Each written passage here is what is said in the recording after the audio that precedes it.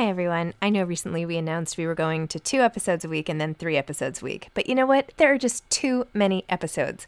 So we are going back to 5 episodes a week. Still a reduction from 7, but there were just too many interviews scheduled, and I didn't want to make all the authors wait for too long. So I hope you can keep up with me. Listen to 1 a week as you're on your way to work or on your way home or putting your kids to bed or whatever it is you're doing. Moms Don't Have Time to Read Books, now 5 times a week. Planning for your next trip? Elevate your travel style with Quince. Quince has all the jet-setting essentials you'll want for your next getaway, like European linen, premium luggage options, buttery soft Italian leather bags, and so much more. And is all priced at 50 to 80% less than similar brands. Plus, Quince only works with factories that use safe and ethical manufacturing practices. Pack your bags with high-quality essentials you'll be wearing for vacations to come with Quince. Go to quince.com/pack for free shipping and 365-day returns. Mom deserves better than a drugstore card. This Mother's Day, surprise her with a truly special personalized card from Moonpig. Add your favorite photos, a heartfelt message, and we'll even mail it for you the same day, all for just $5. From mom to grandma, we have something to celebrate every mom in your life. Every mom deserves a Moonpig card. Get 50% off your first card at moonpig.com. Moonpig.com. There's never been a faster or easier way to start your weight loss journey than with PlushCare. PlushCare accepts most insurance plans and gives you online access to board-certified physicians who can prescribe FDA-approved weight loss medications like Wegovy and Zepbound for those who qualify. Take charge of your health and speak with a board-certified physician about a weight loss plan that's right for you. Get started today at plushcare.com/weight loss. That's plushcare.com/weight loss. plushcare.com/weight loss. Hi, this is Zibby Owens, and you're listening to the award-winning podcast, Moms Don't Have Time to Read Books. I'm also the host of Moms Don't Have Time to Lose Weight, and I'm the editor of the anthology, which you should run out and buy, called Moms Don't Have Time to, a quarantine anthology. All proceeds of that book go to COVID-19 vaccine research. And I'm the editor-in-chief of Moms Don't Have Time to Write, a new publication on Medium, and we're accepting submissions, so please send your personal essays there. And if all that isn't enough, you can follow me on Instagram at Zibby Owens, and my website is zibbyowens.com. Okay, now back to this amazing podcast. Gina Yashere is the author of CACK-HANDED, a memoir. Born and raised in London to Nigerian parents, she previously worked as an elevator engineer for Otis. Gina has been a stand-up and TV star in the UK for numerous years now, with appearances on iconic TV shows such as Live at the Apollo and Mock the Week, as well as creating and performing the hugely popular comedic characters Tanya and Mrs. Omo Kerede on The Lenny Henry Show. She broke onto the American comedy scene with her appearances on Last Comic Standing on NBC, where she made it to the final 10 and then never went home. Gina went on to be named one of the top 10 rising talents in The Hollywood Reporter. She's also known in the U.S. for being the only British comedian to ever appear on the iconic Def Comedy Jam, as well as for her hilarious appearances on The Tonight Show and Crashing on HBO. Gina self-produced 3 separate 1-hour stand-up specials, Skinny Bitch, Laughing to America, and Ticking Boxes, 2 of which are currently streaming on Netflix. Gina's 4th stand-up special is also streaming on Netflix as part of The Stand-Up Season 2 and is garnering rave reviews on the network. She's regularly featured on Comedy Central as the British correspondent on The Daily Show with Trevor Noah, and is also an in-demand voice artist. She has voiced characters in various animations, including Keisha in the British cult hit Bromwell High and Gravel in the latest movie from the makers of Wallace and Gromit and Chicken Run Early Man. She can currently be heard playing a starfish called Gareth on the children's ITV show The Rubbish World of Dave Spud. Gina has performed for audiences not just in Europe, the US, and Australia, but she is in fact a highly sought-after comedian in Asia, making numerous sold-out appearances in Singapore, Cambodia, Vietnam, Malaysia, and Hong Kong. It's a wonder she found the time to pick up her 4th award in a row for Best Comedian at the recent Black Entertainment and Comedy Awards in the UK. Gina has performed numerous times at the prestigious Just for Laughs Comedy Festival in Montreal and Toronto. Feature film appearances have included Kiss Kiss Bang Bang and Mr. In Between, and she has also appeared in the West End stage in the Vagina Monologues. Gina currently resides in Los Angeles, where she is producing, writing, and acting on the new sitcom Bob Hearts Abishola, which she created with Chuck Lorre and is currently airing on CBS. Welcome, Gina. Thank you so much for coming on Moms Don't Have Time to Read Books to discuss CACK-HANDED, a memoir. Yeah. Thank you. Thanks for having me. Of course. Would you mind telling listeners a little bit about your memoir and why you even decided to write one? So the memoir is basically, it covers my first sort of the history of my parents. So it slightly covers the history of Nigeria, where my parents came from, and then their journey to England, where they met, they had me.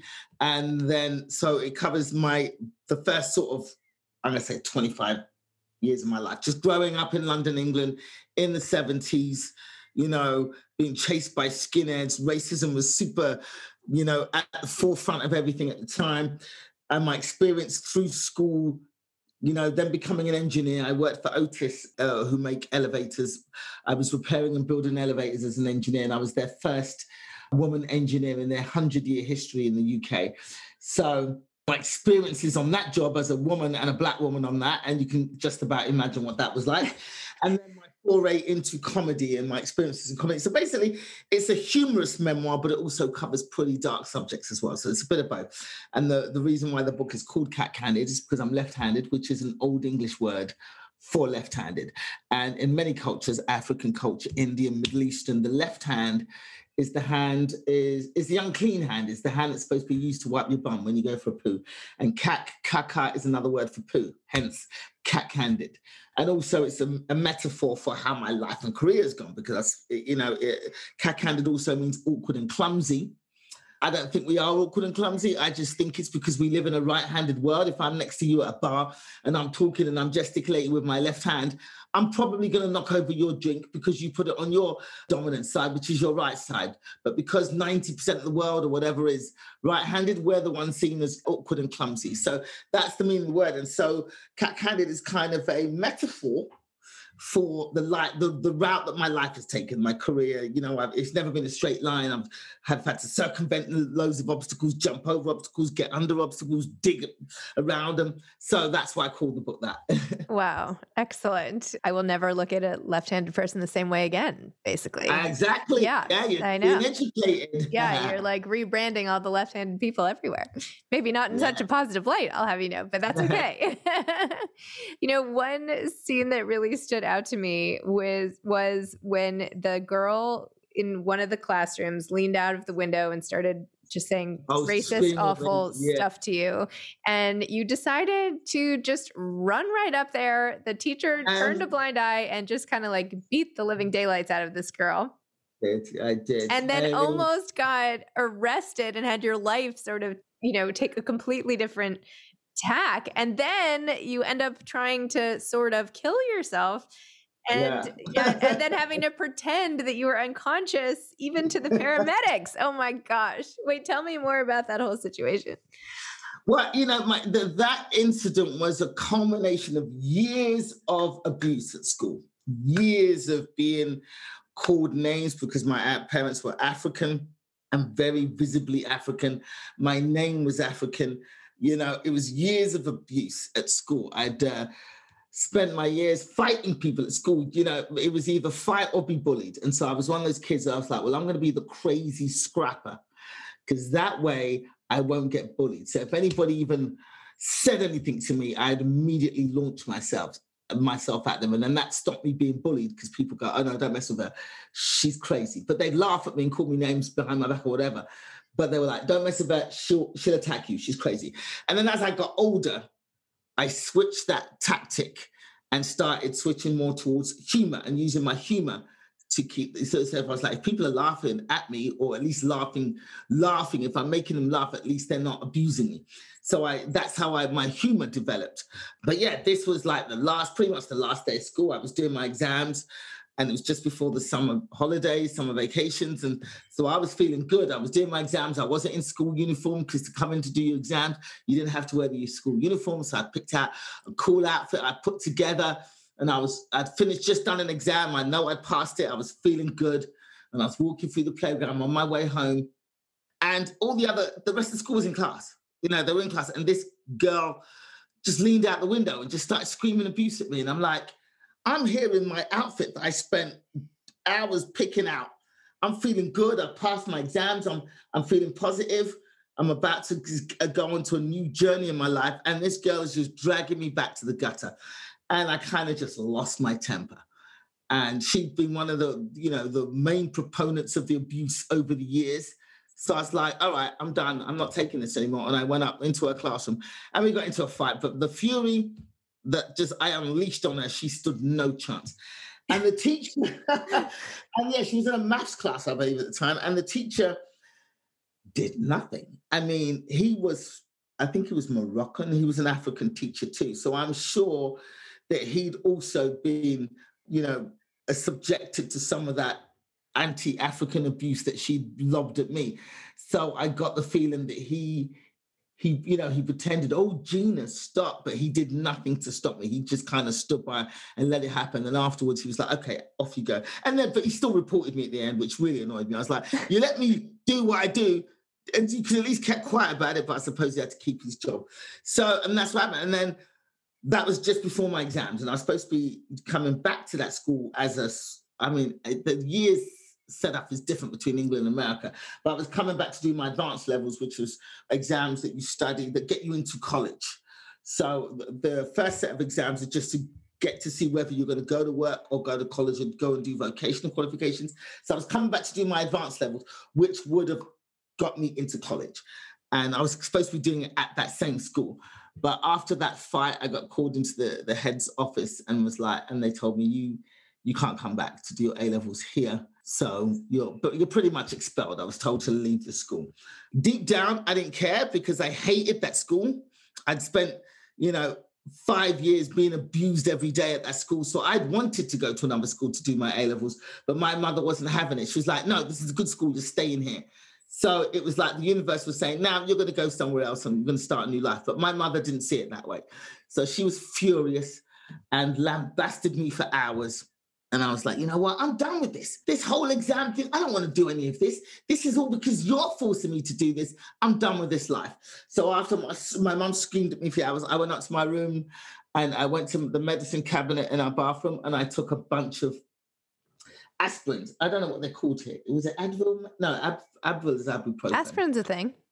So maybe, right. So I took a tub of aspirin and I just chugged them all back with a can of Coke. I was like, I'm done with this life. I'm going to die and hopefully float around and watch you guys crying over me and you're going to feel bad.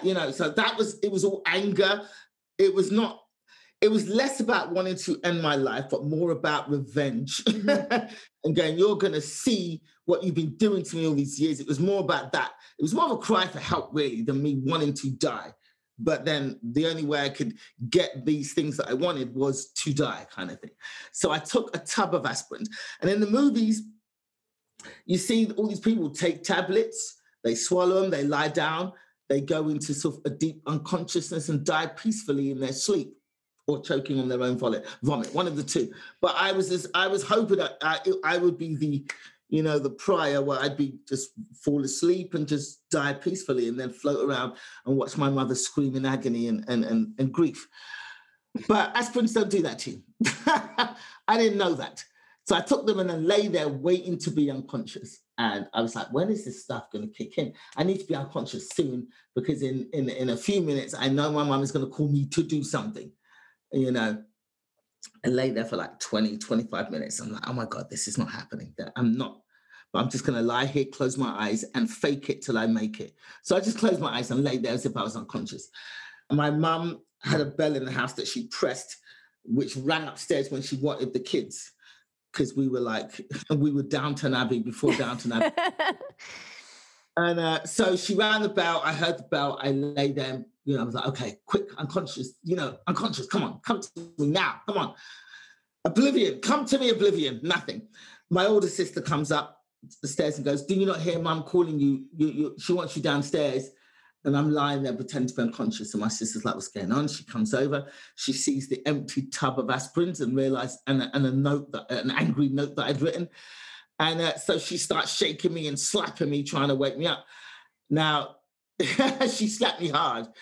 Now, in normal life, I'd have been like, ouch, just what you did. But I was method acting at this point. So I stayed fake unconscious. So she runs downstairs, calls my younger brother, who's kind of the mediator in the family, goes, Gina's taken an overdose. I'm going to call the ambulance, blah, blah, blah. So they call an ambulance. They go tell my mum. My mum collapses on the floor screaming. So she's no use to anybody at this point. The ambulance comes, paramedics come upstairs. They run up. I hear the footsteps because I am conscious the entire time. Paramedics run in and they're looking at me. They're looking down my throat. They're looking at my eyes. They open my eyes to see, all that kind of stuff, how dilated my pupils are, whatever. And then they say to my sister, what did she take? And my sister goes, there's an empty tub of aspirin here. So she took all of these. And then the paramedic is like, And then he kind of leans into me and goes, okay, we know you're not unconscious, love. Just look, why don't you just wait? Open your eyes. We'll walk down to the ambulance. We'll have a chat on the way to the hospital. It'll all be good. But in my head, I'm like, I don't know how he knows this, but I am method. I am not waking up. So I refused. I played unconscious to the end.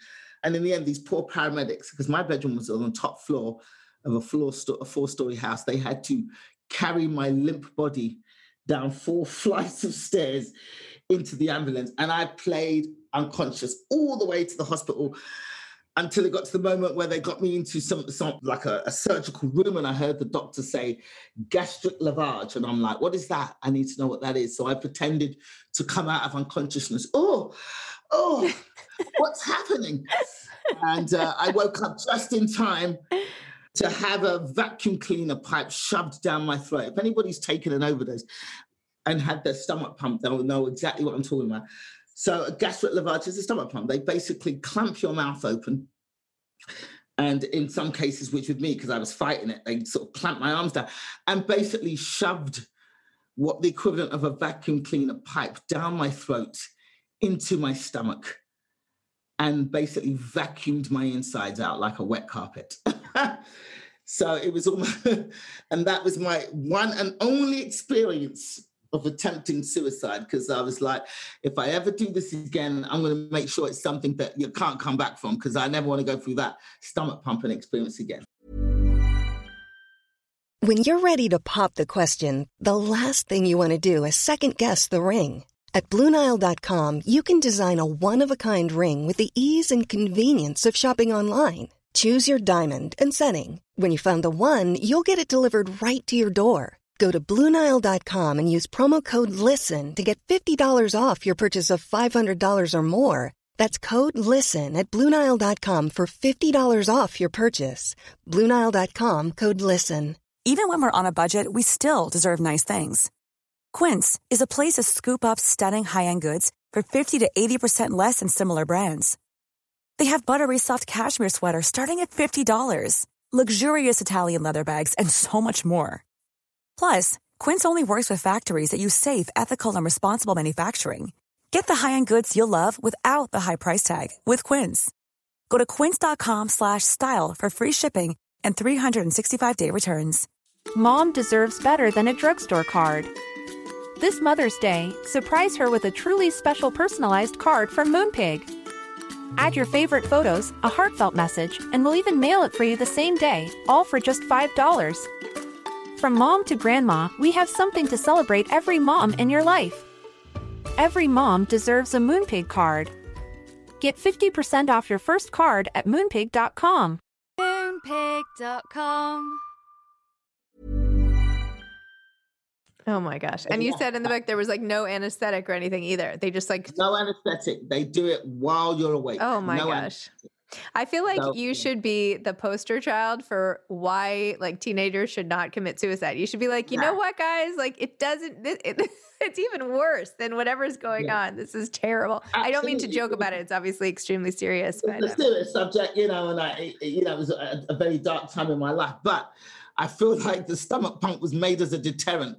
Like, this is what happens if you try and commit suicide and you survive. This is what we're going to put you through. So go back and tell all your friends. We just watched this 30 for 30 documentary. I don't know if you saw it. There was a baseball player who tried to kill himself and he shot himself and somehow missed his brain and only got his eye and had to lay there. Anyway, I don't even know why I'm saying this. But if you want an even worse story, I don't know why I'm drawn to all these, like, but whatever. Well, I'm delighted that everything worked out okay, obviously, and that you came on the other side, and somehow, I have to say, like, reading the beginning of your story, like, you wouldn't necessarily think that, like, the character in this book is going to end up, like, producing a CBS, like, primetime sitcom. Like, I'm like, How do we get from here to there? It was such a fascinating journey that you had. Like, oh my gosh. And, really amazing. And by the way, the show, I watched the preview and everything about Bob, but now I have to, like, go watch the show. And your Netflix special too, I watched with my kids for part of it. And you're like, you were so funny because you're like, I'm not afraid of flying. I'm afraid of flying and then suddenly not flying at all. Well, that's the truth.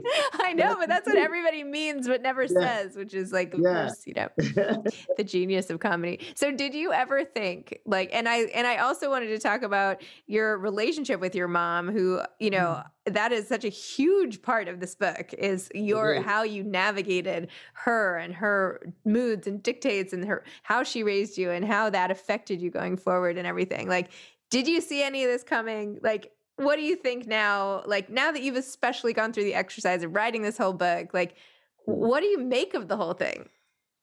I mean, writing the book was pretty cathartic because going back, a lot of feelings came out when I was writing the book. Like, there was one chapter where I talked about a party that was across the street from my house. That was so sad. Yeah, that all my school friends were going. My mum wouldn't let me go to that party. And I was like, you could see and hear, you could reach across from your couch and drag me out of the party without even leaving the house if you wanted to. That's how close this party was. And she still wouldn't let me go. And all my friends were knocking on the door as they went to the party. Crazy. I don't know why she did that. I was so mad at her on your behalf. Well, exactly. And I was a good kid. It's not like I was running around I was a good kid. But writing that chapter, as I wrote it, the anger and resentment was still there. It came flowing out of me as I wrote that chapter. So it was pretty cathartic. I mean, looking back now, I can see why my mum was the way she was. She was abandoned in England by my father, who went back to Nigeria, who was like, I cannot be a lawyer in England because this country is too racist and they won't let us, follow the careers that we're qualified for. So I'm going to, let's go back to Nigeria where we can live the life that we're supposed to have. And my mum was like, no, my children are British. I want them to have these opportunities that being British entails. I'm staying here. So they broke up. My father went back to Nigeria and became a lawyer and had a great life and married somebody else and had a bunch of other kids. So my mum was abandoned in London with no friends, no family, 2 toddlers, pregnant with a third. And, she was alone. She was alone. And she had to put me and my next brother into foster care temporarily while she went into hospital to have my younger brother because she had nobody. She had no support system in England at the time to help her look after her kids. So yeah, me and my brother were in foster care for I don't know. It felt like forever. When you're 3 years old, it feels like forever, but it was probably, a couple of months at most or something. Yeah, so we went into foster care while my mom went into hospital in the 70s England, which was super racist and still is. The hospital system, if you look at the statistics in England now, Black women are several times more likely to die in hospitals and medical care than white women because they're treated differently. The bias and racism has spread its tentacles throughout the healthcare system. So my mother is in hospital in England in the 70s where the racism is outward, having a baby by herself, abandoned by her husband. So that fear sort of permeated everything she did when she was raising us. The fear of, if something happened to one of her kids, she'd be blamed because she had no husband, it's just her. So yeah, that fear permeated everything. And that's why she was so overprotective of us, never letting us out of her sight. So looking back, even though it was a horrible time for me as a child, like going, oh God, I can't have friends over, I can't go to friends' house, I can't go to parties, I can't go on school trips, I can't learn to swim. Are you serious? Looking back, I can see why she was the way she was. And you even said somewhere that now you have a dog, and so you understand, right? Yeah, I don't have kids, but I have a puppy, and I kind of understand. Every 10 minutes, I'm like, where's... And I live in an area where there's a lot of nature, coyotes, bobcats, bears, so I'm like, you can't leave her outside on her own. Bring her in the house, put her on the tether, because something could grab her. And that's how I am all the time. And the dog must be looking at me like, I'm a dog, let me run. So I can understand to a much smaller extent. Obviously, a dog in no way is equivalent to a child, but I can understand to a smaller extent that fear of something happening to something or somebody you love. Do you know what I mean? Well, I feel like there is so much value in understanding and like putting yourself in someone's shoes and all of that, but it still, can't make up for everything else. Yeah. I feel like when you understand people, maybe it, does it really make the hurt go away? I don't know. No, but it was when I wrote the book, it all came out of me. And I didn't realize I've been holding on to a lot of the resentment, especially when I wrote the chapter about my step bastard. I call him step bastard. He was my stepfather. He was a horrible, horrible man.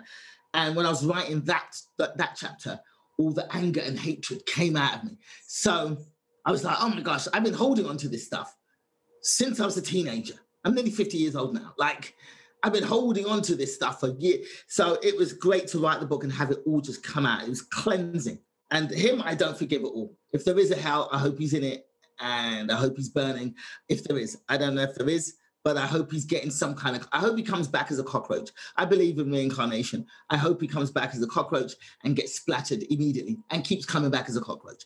But there is forgiveness. With my mum, I know it was out of love. Mm-hmm. It was out of love. Yep. And so, I can look back and I can forgive her for that, because I know that, she didn't know any other way. She had no support system. She knew no other way. She did the best that she could with the skill set that she had. But yeah, so writing this book has definitely been very helpful in sort of processing all those feelings. It's amazing. I mean, they should really maybe therapists don't want people to know how great it is to write a book, because they'd all be out of business. Do you know what I mean?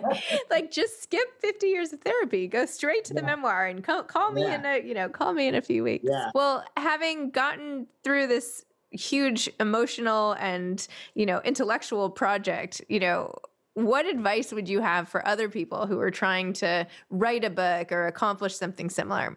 Just do it. I mean, I didn't know if I could write a book. I didn't know.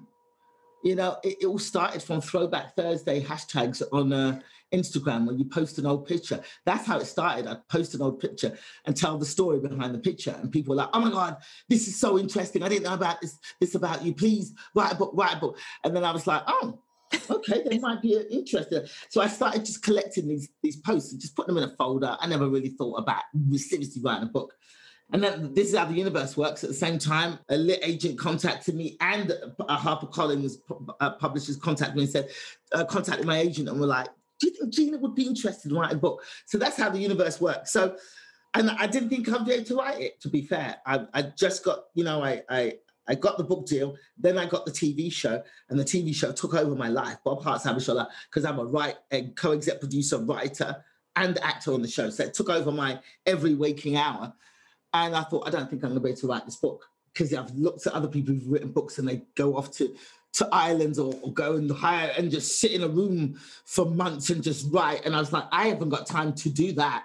So I spoke to somebody who was going to be my ghostwriter. I got a ghostwriter originally. And I spoke to her and I was like, I'll tell you the stories and I'll record everything and you write it. But when she came back with what she'd written, I was like, oh no, this is not me at all. This is not going to work. So I had to fire her and start again from scratch.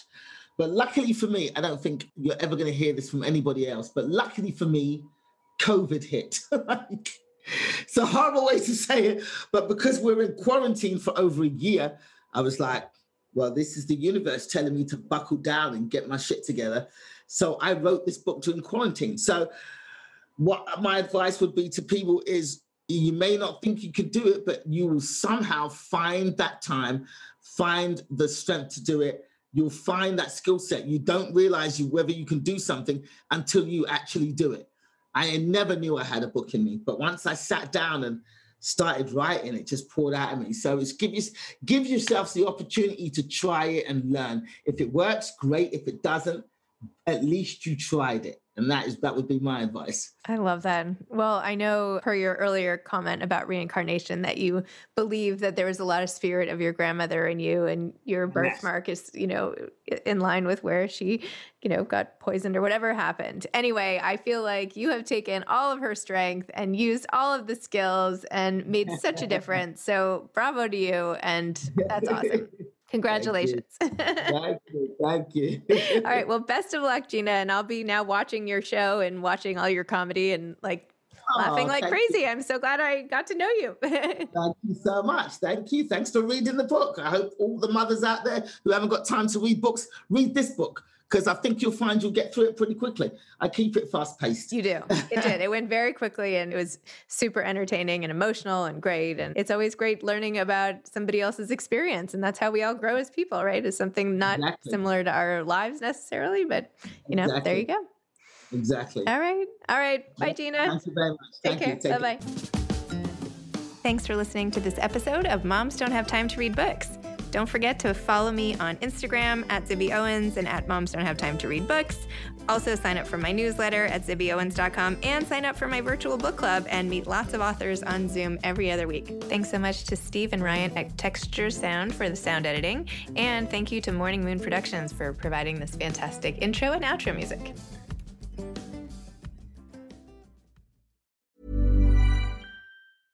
Hey, it's Paige DeSorbo from Giggly Squad. High quality fashion without the price tag. Say hello to Quince.